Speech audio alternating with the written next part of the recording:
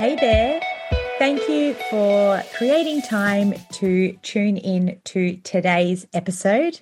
My name is Adriana, and this is the PMDD podcast. I am thrilled to share this next episode with you. There are so many gold nuggets that can be taken away from this beautiful next guest. Carly Taylor shares not only her PMDD journey, but also some simple techniques that every listener, not only those with PMDD, can add to their life. She has even put together a tip sheet. So if you're interested, reach out to either myself or Carly.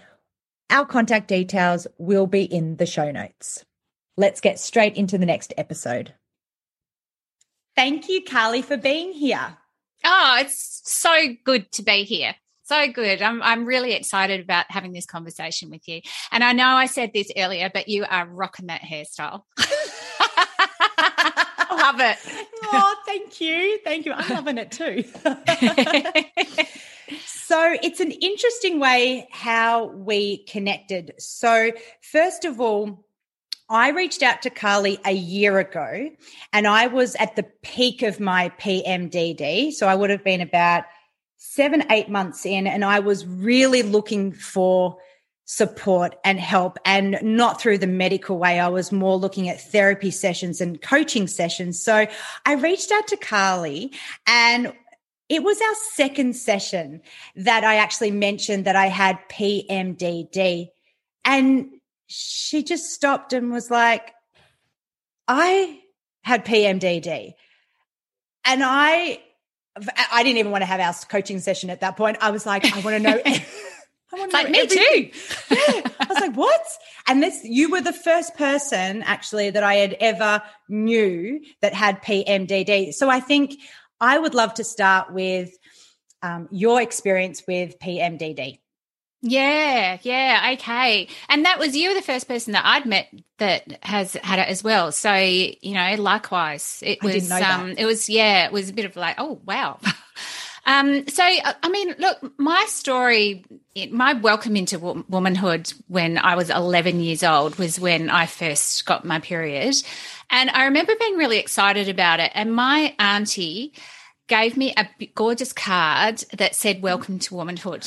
And so it was kind of this real great celebration that, that I'd got my period. And even though I was quite young, 11 is quite young, but I actually didn't have the hormone to stop it. So I ended up, it just continued. I couldn't even stand up. I was hemorrhaging, couldn't stand up without fainting. Ambulance had to come pick me up, take me to hospital, and I had 3 bags of blood pumped into me. So that was my welcome into womanhood.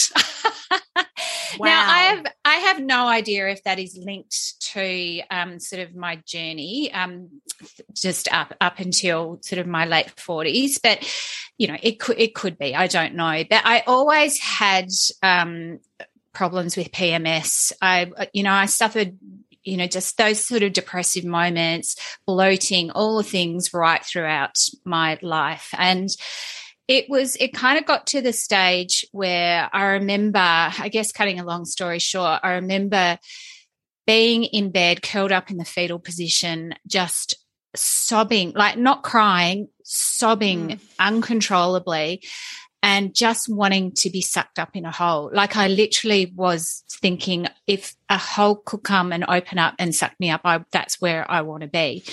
I also had, and I think I mentioned this to you when we first spoke about it, was these real kind of paranoia episodes where I would go down to like just going shopping in the supermarket, and I would feel like everyone was staring at me, that everyone was judging me.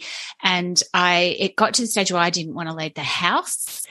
And I also felt this disconnection from people, not only disconnection from my friends, but also my family. So I remember one time my husband was talking to my 2 kids and they were laughing and having fun together.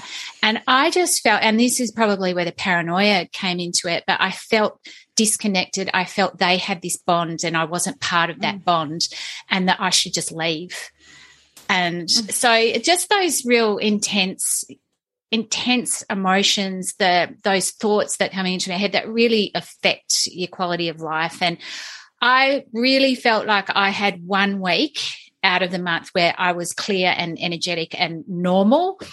And then it would just be this slow kind of demise into, but only every second cycle. There were some cycles that I was absolutely fine and I really celebrated those times. It's like, woohoo! But it was mainly every second cycle, not always. So that was kind of my story. You know, my husband I was talking to him yesterday going, you know, what was it like for you? And he'd kind of make jokes about it but he said, you know, he could see it in my eyes. He could see that I was, you know, retreating and that I didn't want to be around people. And so, you know, it affects everybody. It affects your relationships, even your close, and well, probably especially your closest relationships. But for me, I went through menopause at 48.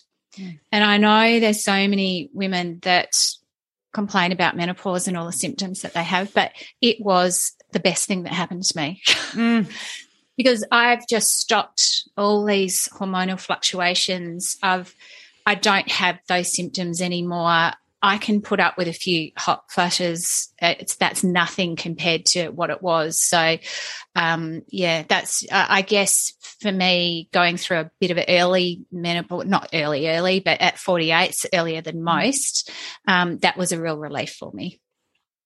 So you did say that these symptoms were coming on every second month, but was this for the entire, womanhood period, or did it start after was there something, pregnancy or something that, or was it the whole time? No, it's such a good question because it's all a bit of a blur to me now, but I think it was especially after having kids, and I had kids late. So I had kids at 36 and my second at 41. And it was particularly bad in my 40s. And the way I heard about PMD, I just thought I just suffered really bad PMS. That's what I thought it was. And I ended up going and seeing a psychologist, and I'd only had a few sessions with her, but she was really good. She offered me some tools from CBT just to, when I am feeling, just to sort of divert my attention from this internal world of the thoughts and paranoia that was going on to the external world, just by using my senses, sense of sight, sense of sound, that sort of stuff, which I can talk about later. But she, just from hearing my story, she suspected that it might be PMDD. She referred me to a psychiatrist. Now, I didn't have a great experience with my psychiatrist. So he sat me in a room. He was quite far away from me. He was not interested in building any type of rapport. And this is quite an emotional thing to do. And it was basically a tick box thing. He was asking questions and he just wanted to tick the boxes. And then he came and he said, I suspect you do have PMDD. Didn't talk about monitoring or, keeping a journal or any of that stuff. And he gave me a choice of 5 medications and basically top shelf down. And the choice was mine. And I was quite surprised because I was very much like you, and just I need to do all things naturally. I'm a nutritionist too, and I wanted to exhaust all the natural approaches before I put chemicals into my body. I took the lowest shelf one just to help me sleep and take the edge off it. But to be honest, I took it for about 2 cycles and then I stopped. But yeah, so that's kind of my story. Yeah. Wow. The medical profession working at its best. And I know that there is amazing. There are practitioners. But you've got to find them. That's the thing. And I think looking back, I would have loved to have put more time into researching who's out there that specializes in this area. But at the time you trust who you go and see. So absolutely. And at least that they recognized it was PMDD, because that's still, even today, is something that a lot of people with the symptoms are struggling with, just to even be seen and heard. With that. So tell me, after seeing the psychiatrist and being on that, I mean, what avenue did you take then? Did you just sort of keep going? Like, how old were you at this point? I must have been, I reckon I was mid-40s. So this is sort of maybe between 45 and, I started menopause when I was 48, so I'm 51 now. So it was pretty late in the game. I had really heavy periods to a point where I couldn't leave the house, especially on the first day. So I'm sure that was linked probably with the perimenopause as well. So it was kind of all mixed up in one. So, look, I tried, the natural sort of meditation. I was doing a lot of study around that time. So I think that really helped sort of build my knowledge of the stuff that I can do. And then, because menopause hit, it was kind of like, oh, it's over. Wow. It's gone. It just literally was from 1 month to the next, gone. So, incredible. Wow. Yeah, it's probably why people want to bring it on early, the people out there with PMDD, right? Yeah. I mean, look, if you've exhausted everything and your quality of life is just diminished around this time, and if that's an option, I can see why people take it. Yeah, absolutely. So let's go into how we met. Oh, yeah. Okay. And the coaching that we did together, because that's something that you are still doing. Yes, yeah, I am. And I still use many of the techniques that you have shared with me, and they do work. They do work in those moments. That's so good to hear. I love it when I haven't seen somebody in such a long time and they say, I'm still using the tools.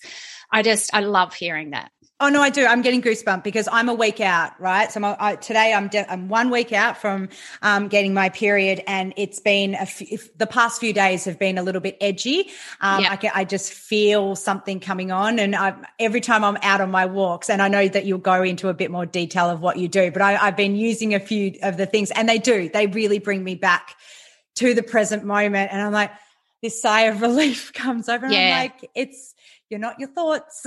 Yes, you are not. They're your not thoughts. real. This is what's happening right now is a story that you've just put in your head. Yep, that's right. Exactly. And it's not real. Yeah, that's right. So the approach that I use is, as you know, acceptance. I'm trained in acceptance and commitment therapy, or we call it ACT, and Japanese psychology. And I've also done some motivational interviewing. So I specialize with people with anxiety, overthinking, procrastination, low self-esteem, all that stuff that comes up when you've got PMDD. So it's so applicable to this situation. And the two approaches are very much aligned. So ACT is from the West. So Stephen Hayes created it in the 1980s. And Japanese psychology, which is two areas, Morita therapy and Nikan, is from the East, stems from Zen Buddhism. But the two are so aligned. And ACT has got over 600 randomized trials under its belt. So it's a very evidence-based approach, which I love. And I personally transfer that evidence to the Japanese psychology because it's so aligned. But the message of it is that the emotions, and it's about focusing on what you can control, and emotions, automatic emotions and thoughts are not within our control, especially during PMDD. And I know that. So we can become very fused with them. So with both approaches, you accept or make room for these thoughts and emotions that come up, and you align your behavior with your purpose or your values of what's important to you. So it's about living a purpose-centered life rather than an emotional-centered life, if that makes sense. Yeah, it's a really beautiful practice. It is. So, and it's not a magic pill. It's certainly not a magic pill, but what it does is it allows you to experience emotion, making room for it, accepting the discomfort that comes with it. And, it's your behavior that really defines who you are, not your emotions and your thoughts. So it's what you do that matters. And we don't always need our emotions and our thoughts to dictate what we do if it's not aligned with who we really want to be. I agree with you. It's not the magic pill, but at the same time, this is such a beautiful tool for the tool belt, as I like to say. There's a few things that you need in that tool belt, especially when you've got PMDD. Yeah, so right. Do you want to be more specific on how, ACT can really help someone with PMDD?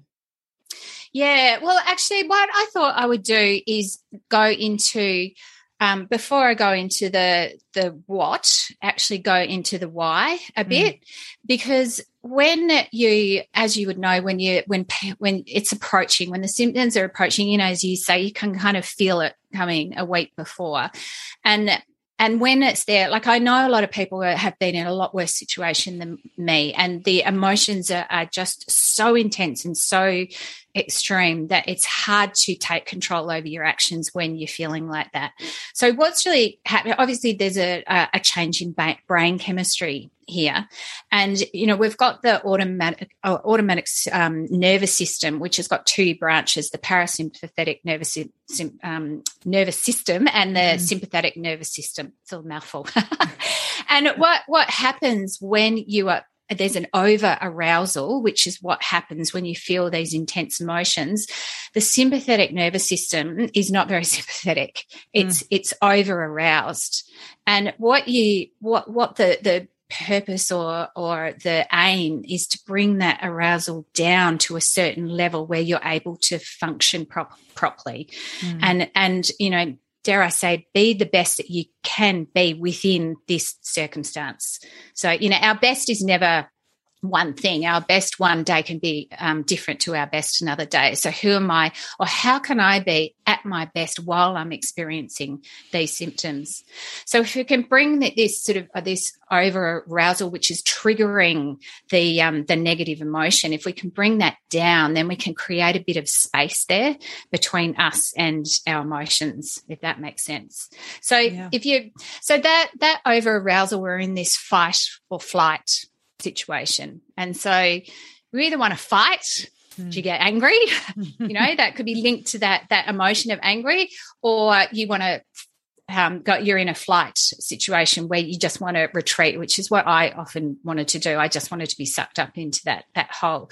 So what we want to do is use that energy that we're experiencing in that fight or flight and actually go, the best thing that you can do, and I know you've mentioned this in your podcast, is exercise, like high intensity exercise.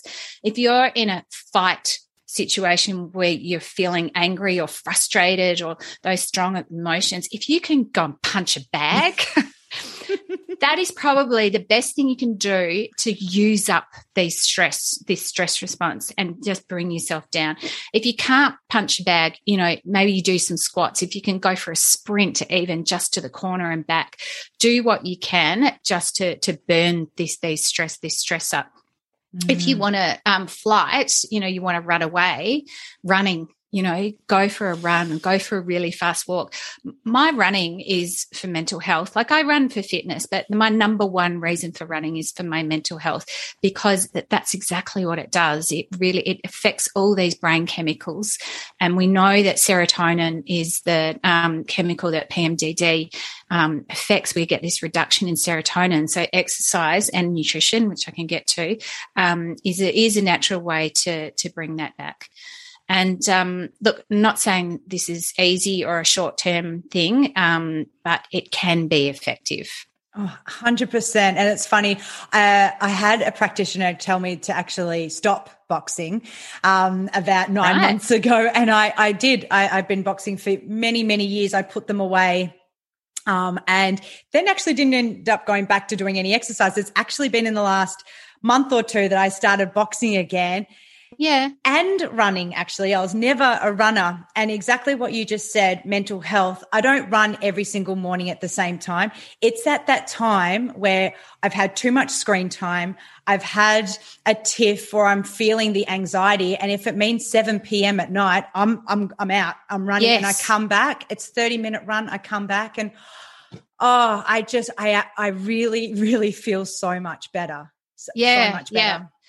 It is amazing. Nobody regrets going for a run. And even if you're not a runner, like if there's any listeners out there going, well, I don't run, it's like, you know, even you just do what you can. It's like, even if it's a shuffle, like just go as, you know, as far as you can. You don't need to push yourself where you're going to get injured. But the hardest part is putting your gear on and getting out the door, because you've got this voice in your head going, I feel shit. Why would I go for a run? It's like, you know, it's cold outside and I'm like in this agitated state, and why the hell should I go for it? You know, you'll have all this chatter going on in your head. You can just go, thanks, mind, but this is important. This is aligned with who I want to be. I want to do what I can to feel normal, in inverted commas. And if exercising and try it out, going for a run is going to help, then that's what you do, despite what you're thinking. Absolutely. And I think also there must be some added benefit from going outside. Oh, absolutely. Outside. Yes. Yeah. I mean, just being in nature, like going for a walk along the beach or just going to a park and looking at the birds and being in nature. I remember like the difference between feeling like just so down and unhappy and just hopeless, like that feeling of hopelessness. And then, you know, possibly being dragged out by my husband. I don't know how I actually did it, but going out and just going for a walk or being in nature, and how it uplifts you, and coming back and feeling like a different person. Yeah. So yeah. So there's this three kind of step. If you're feeling really intense emotion where it is difficult to feel like you can do anything, you want to try and create space for you to be able to choose your response, choose your behavior. Okay, so we want to unhook from those thoughts or diffuse. I like that word, diffuse. So there's this 3-stage. So we do discharge, recharge, reframe. So discharge is the exercise, and that's the burning of these stress chemicals. You don't want those in your system, because that's when you're going to lash out at your husband or your kids, or that's when you are going to retreat and curl up under the doona and not come out. And, you know, and sometimes you can't do that. There are, you know, sometimes you have to go, you know, if you've got a teacher, she has to go teach a class, like, or if you're like some high exec and you've got a board meeting and you've got PMDD, it's like, what can you do so you can be the best that you can be in that situation in that short amount of time. So discharge is the exercise, the high intensity exercise. The recharge is your breath, using your breath. So we always have our breath. It's always there. So use it as a tool. And it's the out breath that connects with the parasympathetic nervous system. So you breathe in. There's 3 techniques I wanted to talk about. A good one, if you're feeling really anxious, is to breathe in for 4 seconds and then out for 8 seconds. So the out breath is always longer than the in breath. Do that about 10 times. And your body has no choice but to relax. Like you can feel yourself relaxing doing that. Another one is box breathing, which I think do you do box breathing? I do. Yeah. Definitely. Yeah. Yes. So box breathing is a good one. Not so much if you're really anxious, because it does involve holding your breath, which you don't want to do. But even just a bit of nerves, it's gone. So you breathe in for 4 seconds, you hold for 4 seconds. So hold your breath for 4 seconds, out for 4 seconds, hold your breath for 4 seconds, and then you just repeat that as many times as you want. You can do that in the car. Like, you're not going to pass out or zone out by doing that. It is a really, really accessible technique. Like the military use it. So special forces soldiers do box breathing before they go into battle, because obviously they're hyper aroused with what they're about to do. So to get that down, they use box breathing. So really good technique. And then the other technique I wanted to talk about is a really cool one. So, you know, when a child is upset and they're like crying, and then they try and talk, and they kind of take 2 little breaths in, like they go like that. Yes. So that's actually a breathing technique that you can use to calm yourself down. So what you do, you take 2 short breaths in and then a long breath out. Okay. So do you want to try it? Yeah, all right. All right, let's just do it 3 times. So you just so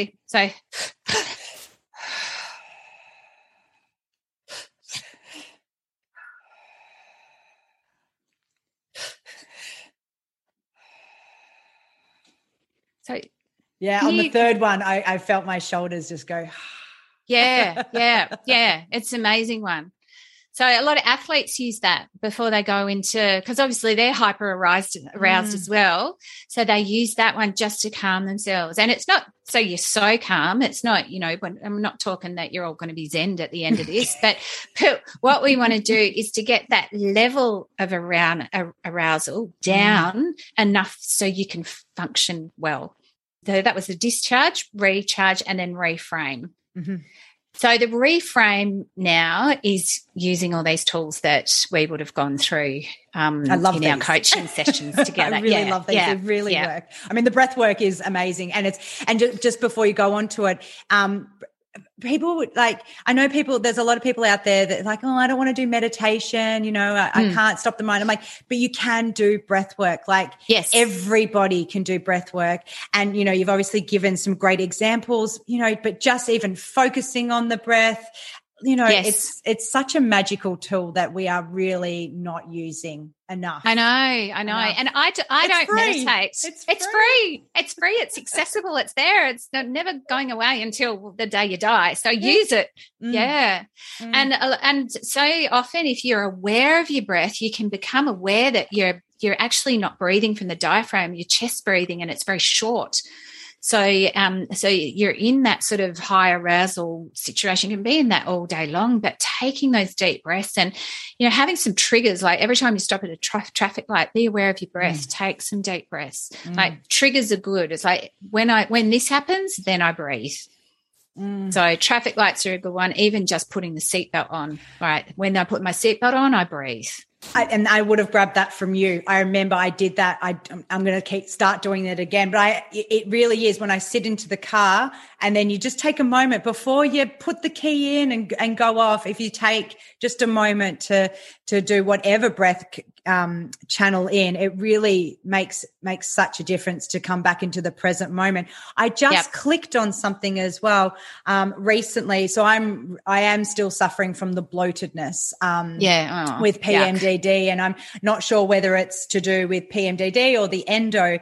But what was interesting, what I found out is that I'm like, because of the belly, the bloatedness, I'm holding my breath in much of the day because automatically I'm trying to suck it in because I don't want to just let it out. And every time I'm conscious that I'm sucking it in and letting out, and even though I'm feeling horrible because it's let out and, I feel fat and everything, I'm like, what am I doing to my breath?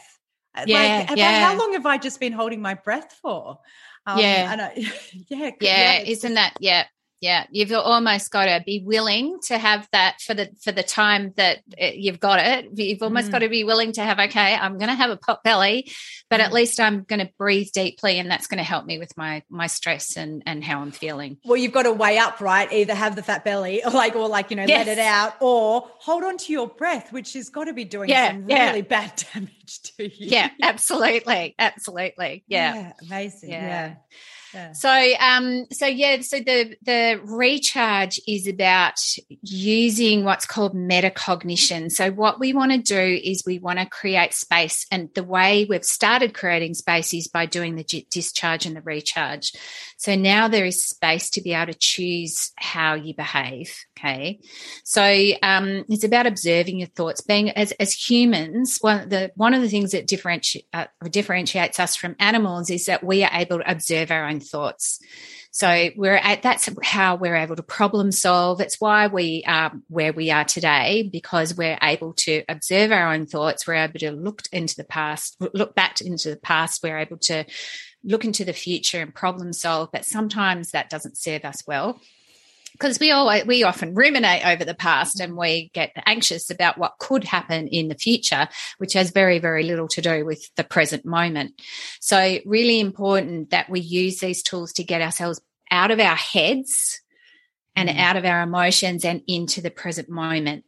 So there's a beautiful term called aruga mama, which is from Japanese psychology, and it roughly translates to, with things as they are, what needs to be done. So there's an acceptance there, but it's not a passive acceptance. It's not about, oh, well, I just have to put up with this. It's not that at all. It's making room for the reality of the situation. Like, this is how I'm feeling. If you keep focusing on those thoughts and emotions, that's when you go into this downward spiral. But if you redirect your attention from what's going on internally to, okay, what do I need to do there? What do I need to focus on? What's within my control? And that's the action part of it. So, you know, easier said than done, I know, because everybody has the different circumstances. But it's, you know, if, for example, if being a good mother is a value, which is a value of mine, how can I be the best mother I can be with PMDD? So what it's creating that space to go, okay, I'm sad, I'm angry, or whatever the emotion is, just creating that space to go, okay, this is how I'm feeling. What do I need to do? And that is dictated by what's important to you, which is your kids, rather than being dictated by the emotion. So it's going from reactive to responsive. So rather than reacting to the emotions, you're responding. How do I respond to this emotion?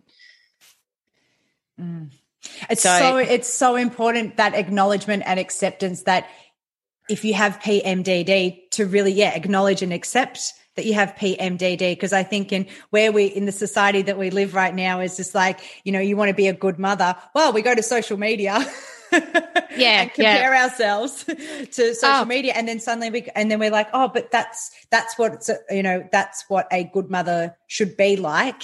But you've got to come back and say, well, that's not me. I have PMDD, or, you know, I'm in the process of managing PMDD.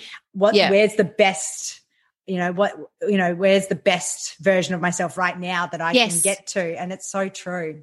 Yeah.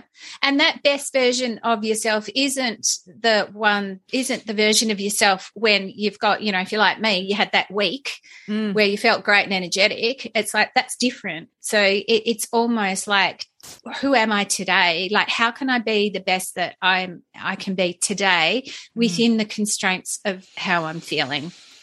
You know, and that's going to look different to everybody. You know, it could be that you've just got to slow down. You know, it could be you got to ask for help. It could be you have more cuddles with the kids on the sofa and watch a movie with them, whatever that looks like for you. But it's about, you can still live your best when you've got these symptoms, but within those constraints, rather than waiting for it to all be over. So you've got that 1 week where you can be normal and then it kind of all starts again. And that's the hardest part, because we as humans, you know, our bodies always want to go back to homeostasis. We always want things to be at a certain level. We don't like feeling discomfort or pain. And so our automatic reaction is to go, get rid of this. I don't want this. But with Aruga Mama, it's like, this is how I'm feeling. There is pain there, or there is the emotion there and the emotional pain there. Okay, breathe, use the breath, make space for that, and then choose how you're going to respond to it. There's a really beautiful quote from Viktor Frankl, who wrote Man's Search for Meaning. So he suffered he had a horrific experience in the concentration camps in Nazi Germany. He was a psychiatrist, but he's got this quote, between stimulus and response, there is space to choose. Yeah, and it is such a powerful quote. But when you are feeling intense emotions, you can't, it's like you don't have that space. It's like, I don't have that space to choose, therefore you become reactive. But if you can practice this discharge, recharge, reframe, what you're doing is you're creating space and you're increasing your awareness. It's like, you know, this is how I'm feeling. I can feel anger in my body, like even just notice where it is in your body, or I'm noticing these thoughts in my head that I just want to I just want to leave right now, or, you know, that I'm angry with my husband, or he's, you know, something he's doing is pissing me off. Just become aware of those thoughts. And by increasing your awareness and noticing, being the observer of your own thoughts, you're creating that space to go, okay, what's my response? How do I respond to this? I've been saying that a lot when I sort of speak about my meditation practice or any mindfulness practice, exactly like that. When you're describing it, I'm like, you'll know when it's working, because there's this I say there's a time, but I'm going to start using space. I like that word. There's this time for reaction. There's this, and it just keeps increasing, and something will happen in your day. And before you switch and flick and start rage or whatever, or cry, you have this beautiful, and I call it beautiful because you really have this beautiful gift of decision going, all right, well, how do I want to react in this moment? Yeah, absolutely. It's about focusing on what you can control. So if you can't control how you're thinking and your emotions, because if you could control it, none of us would have suffered from this PMDD stuff. You know, it's out of our control. So what is within our control? What is within our control is how we behave, how we respond, and that's going to look different to everybody. And it's the willingness to feel the discomfort as well, and that is the hardest part of this. Is how willing am I in the service of what's important? How willing am I to feel the discomfort that I'm feeling now? That's another valid point as well, because a lot of us aren't willing to, and what we tend to do is mask it or go do, you know, just flick our attention somewhere else. And I don't want to feel like that, and I don't want to acknowledge that right now. I'm going to go onto the internet, onto social media. I'm just going to start scrolling. Online shopping. Yeah, I used to do that. We have all of us have, right? Retail therapy. Totally. Yeah. Well, Carly, it has been an absolute pleasure. You have been so valuable and generous with all your knowledge and time. And I'm so certain there's going to be people out there that will want to get in touch with you because, you know, a practitioner with PMDD, they're hard to find out there. Yeah. We want to be seen, Carly. We want to be heard. And you're somebody that's so beautiful. You have such a beautiful energy and soul and such a gift that, so Aww. How? No, Thank you. I really want to hug you right now. And it's like, I know, through the screen. No, you helped me a lot. And I don't think I acknowledged you enough. But you know, when you're going through all of that time and everything, but I am so grateful for the time that we spent together. So if someone out there does want to get in touch with you, how can they find you? So my website's Carly, CARLY, taylorcoaching.com.au, or I'm on Instagram, Carly_coaching_. Oh, is that Carly_Taylor_coaching? And Facebook's just Carly Taylor Coaching. So, yeah. Awesome. You'll be able to track me down through one of those. Well, I'm going to put all those links in the show notes. That's what we've got to do. So I'll pop them all there so that they can find you. I am going to ask you one question though, actually, because I do ask everybody that does have PMDD, give me a positive that has come from having PMDD. Oh, a positive. I guess the positive for me is that I've experienced it, and then I can help other women with it. So I think that's a positive. And also just the work that I do. I mean, everything that I work on with using active Japanese psychology, I use on myself. And so it did provide me an opportunity to really use the tools on myself. And over time, I could see such a positive effect from them. So I guess it gave me that opportunity. Yeah. No, perfect. And there's always a silver lining, isn't there? I mean, look at you and what you're doing now. It's like it's not, it is such a painful thing, and all the women are experiencing it, and they're different levels. But with everything, there is a silver lining if you search for it. 100%. And that is exactly why I want to ask that question to everyone, because, and it's a perfect way to finish the episode. Yay. Thanks so much for having me. Oh, Carly, it's been an absolute pleasure. Thank you so much for your time. Thank you for listening. I hope this episode has resonated with you. Stay up to date with the podcast by hitting the subscribe or follow button. And lastly, my ultimate mission with this podcast is to raise awareness about PMDD. So if you know someone that may benefit from hearing this content, then please share with them. To connect with me, my email is the pmddpodcast@gmail.com or Instagram @adriana.fudge. Much love and thank you for tuning in. Look forward to chatting with you soon.